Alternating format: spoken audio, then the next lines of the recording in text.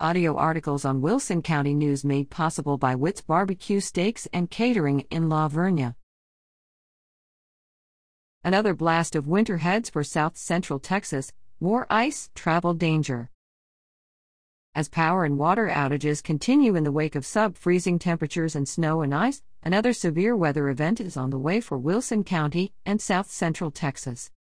A winter storm warning and winter weather advisory is in effect through 6 p.m. Thursday. Travel will continue to be dangerous through Thursday, according to the National Weather Service. A final round of wintry precipitation is forecast tonight through Thursday.